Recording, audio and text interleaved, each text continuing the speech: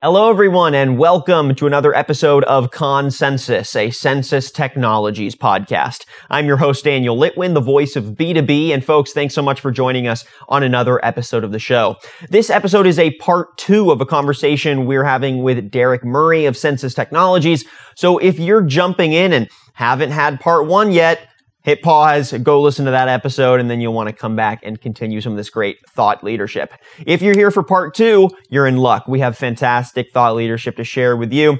And again, we're speaking with Derek Murray, Senior Client Portfolio Manager at Census Technologies, on leadership during the pandemic and beyond.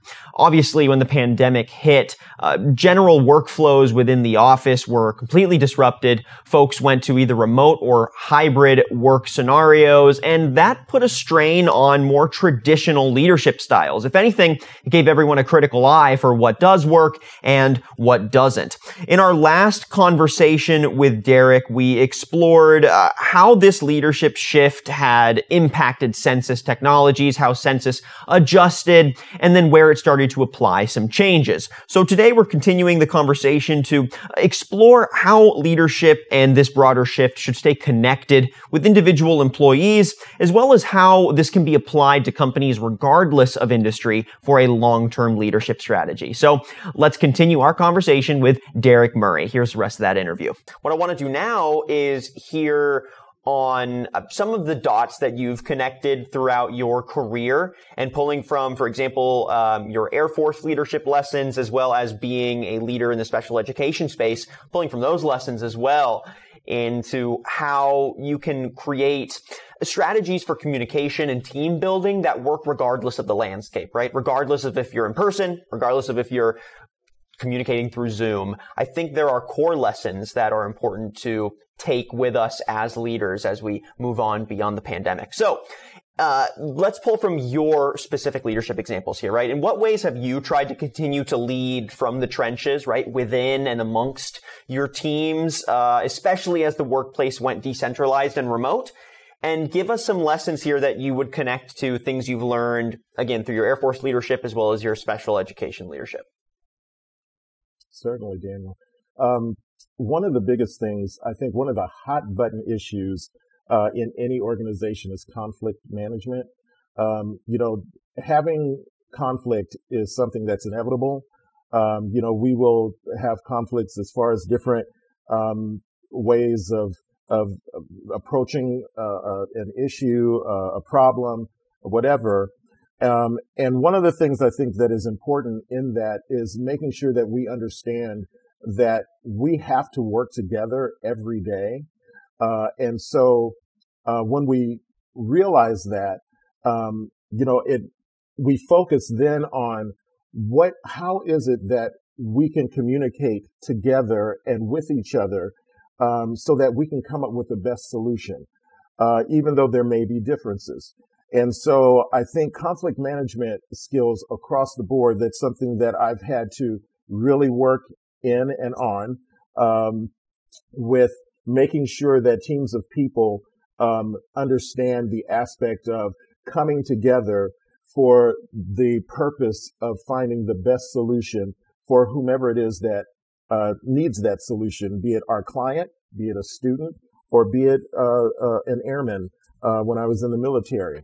And those are conversations that sometimes people are afraid to have, that they're afraid to confront issues and things that may be going on. But if we do it in a way that builds people up and does not tear them down, then they're more apt then to be a part of the solution instead of maybe withdrawing or putting up a wall. And then you can come to a solution that is helpful for everyone across the board. So I think those are some of the skills. Like I was saying also, I've drawn from my education background and also my Air Force background in this time of crisis. I dealt with a lot of students that were in crisis. Of course, crisis happens around the world when we're dealing with nations and everything as far as the military is concerned. So I've been able to draw off of those experiences when it came to this pandemic, and make sure one of the things that we taught was to make sure that when you're interacting in the midst of a heightened situation, that you calm yourself first and then interact with someone. Because then when you do that, you're then creating a safe environment so that people will feel more apt to come and give some of the issues or some of the things that they're feeling. So once I calm myself down and then interact with someone, and I'm calm, usually it'll help calm the situation. So that's one of the things that I've drawn off of as well. When things have seemed like, oh my gosh, what's going to happen next? Sometimes humor, not laughing at someone, but laughing with them. Lots of different things that we can incorporate and put in our tool bag as leaders, to make sure that people are feeling supported and feeling like they're a viable part of the company, that their voice is being heard, and that they feel empowered. Those are some of the biggest aspects that will help lessen conflict and help build people up and build up the corporation and the company.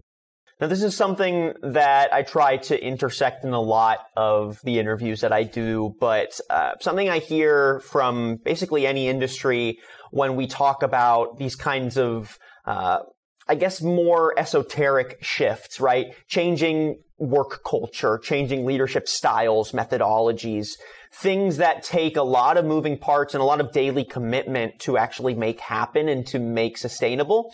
The big question is always, what's the right strategy? Where do we start to actually implement these changes, and how do we do it in a way that doesn't just feel like, all right, here's a response. We're going to try this initiative out, and then it maybe is going to fizzle in a month to 3 months, and then we're going to go back to the old ways, right? What would be your tips and tricks for actually implementing these strategies and identifying where to make some of those cultural changes, some of those leadership strategy changes in ways that actually make them resilient to any other adaptations to come? What are your thoughts? That's a very good question. I think it starts at both ends. I think it starts at the lowest levels and at the highest levels. And as things are initiated, it's important to make sure that both high levels and low levels understand what is happening, and so that then the gap lessens. Because then you've got communication coming up, and you've got communication coming down. And so once that happens, then people as a whole and as a part of an organization will then begin to kind of flow in what the change aspect is, or whatever initiative it is that's coming forth. And it's more apt then also to stick. And you won't end up 3 months later saying, "Oh well, that didn't work. Let's try something else." I think it's something that's certain aspects of leadership are ongoing things that have to be done daily, weekly, monthly, yearly, so that the organization as a whole, the culture, begins to conform to whatever it is that you are trying to institute. So we have a culture really at Sensis of family. And the way that has come about is through different things that we have done, such as just through communication, through leisure activities, fun things, things like that help people feel like they are part of a vibrant, moving, alive organism. Not just a sterile company, but something that they can actually impart what they feel into it, and it becomes part of the culture. So I think that is something that we're working on, something that we've done well, and something that we are currently working on, and hopefully will continue to work on in the future. And I think that's one of the biggest aspects, top down and bottom up leadership.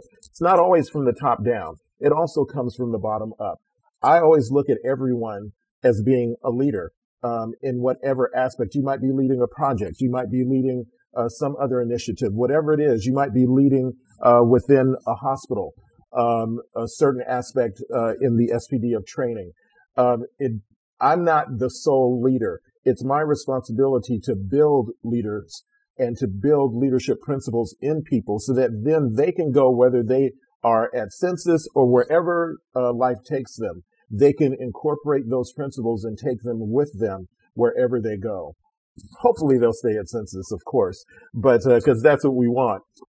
But my job, I feel, is to just prepare people for life, for different things, and that's always my aspect. Because I've been in different organizations and different areas of working, it's helped me to gain an aspect on building people. People first. That's one of the biggest things that I look at.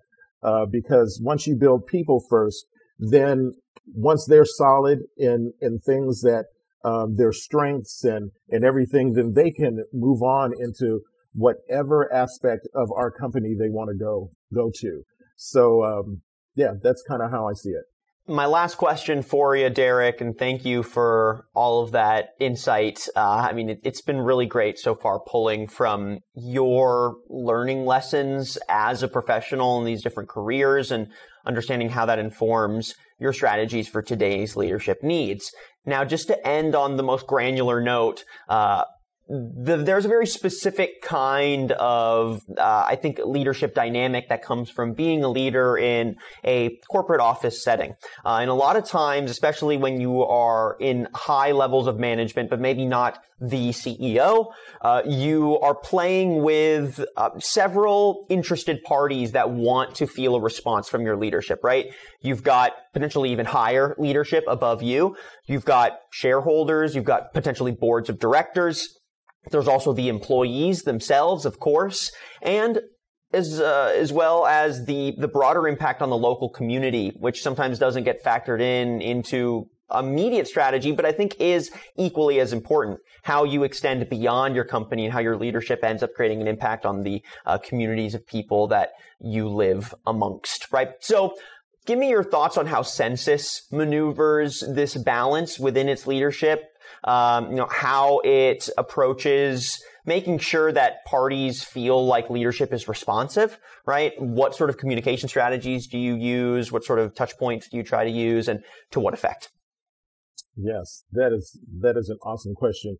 You're right, Daniel, in what you're saying as far as how we touch not only just our clients, our shareholders, both externally and internally, but the community at large. I think that's a big aspect of how leadership should function.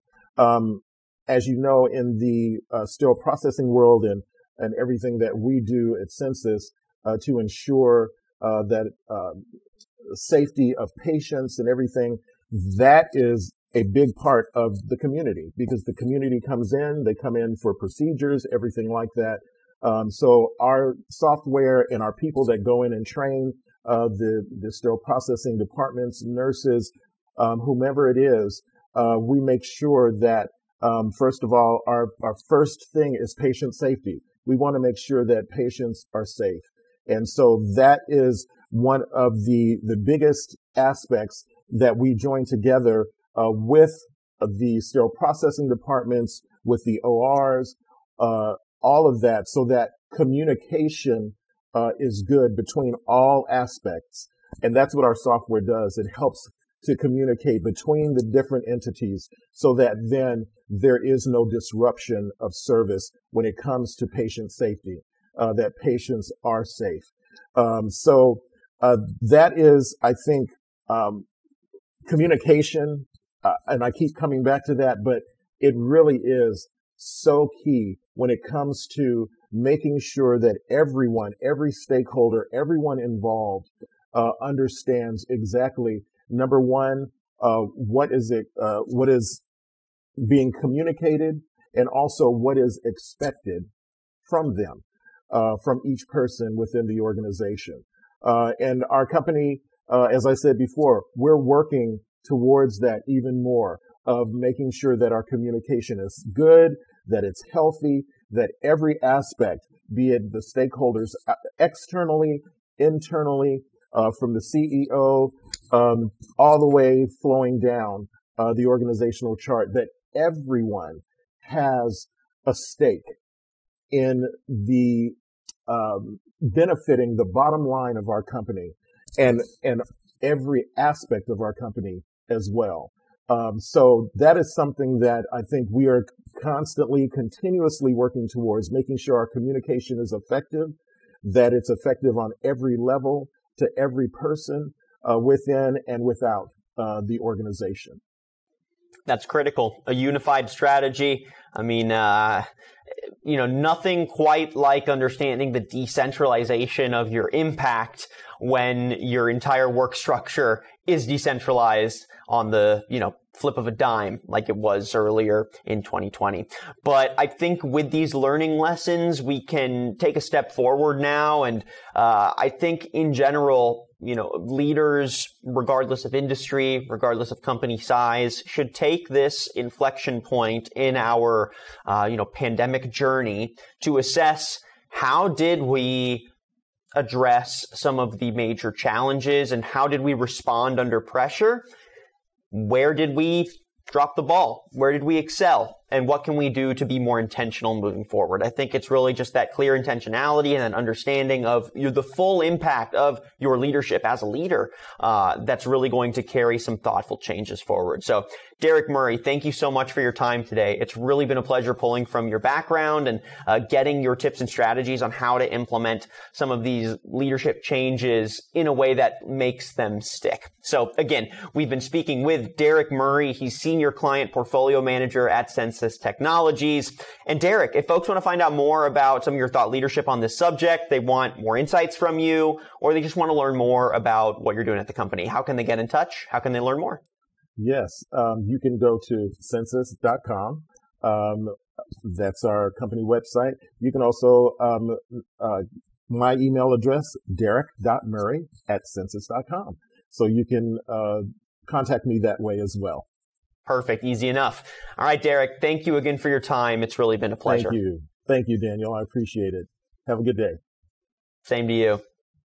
And thank you everyone for watching another episode of Consensus, a Sensis Technologies podcast. If you like what you heard and saw today and you want some previous episodes, or you want to catch up on other thought leadership from the Sensis team, make sure you're heading to our website, sensis.com. Again, CENSIS.com, and subscribe to Consensus on Apple Podcasts and Spotify. I'm your host, Daniel Litwin, the voice of B2B, and we'll catch you on the next episode of our podcast.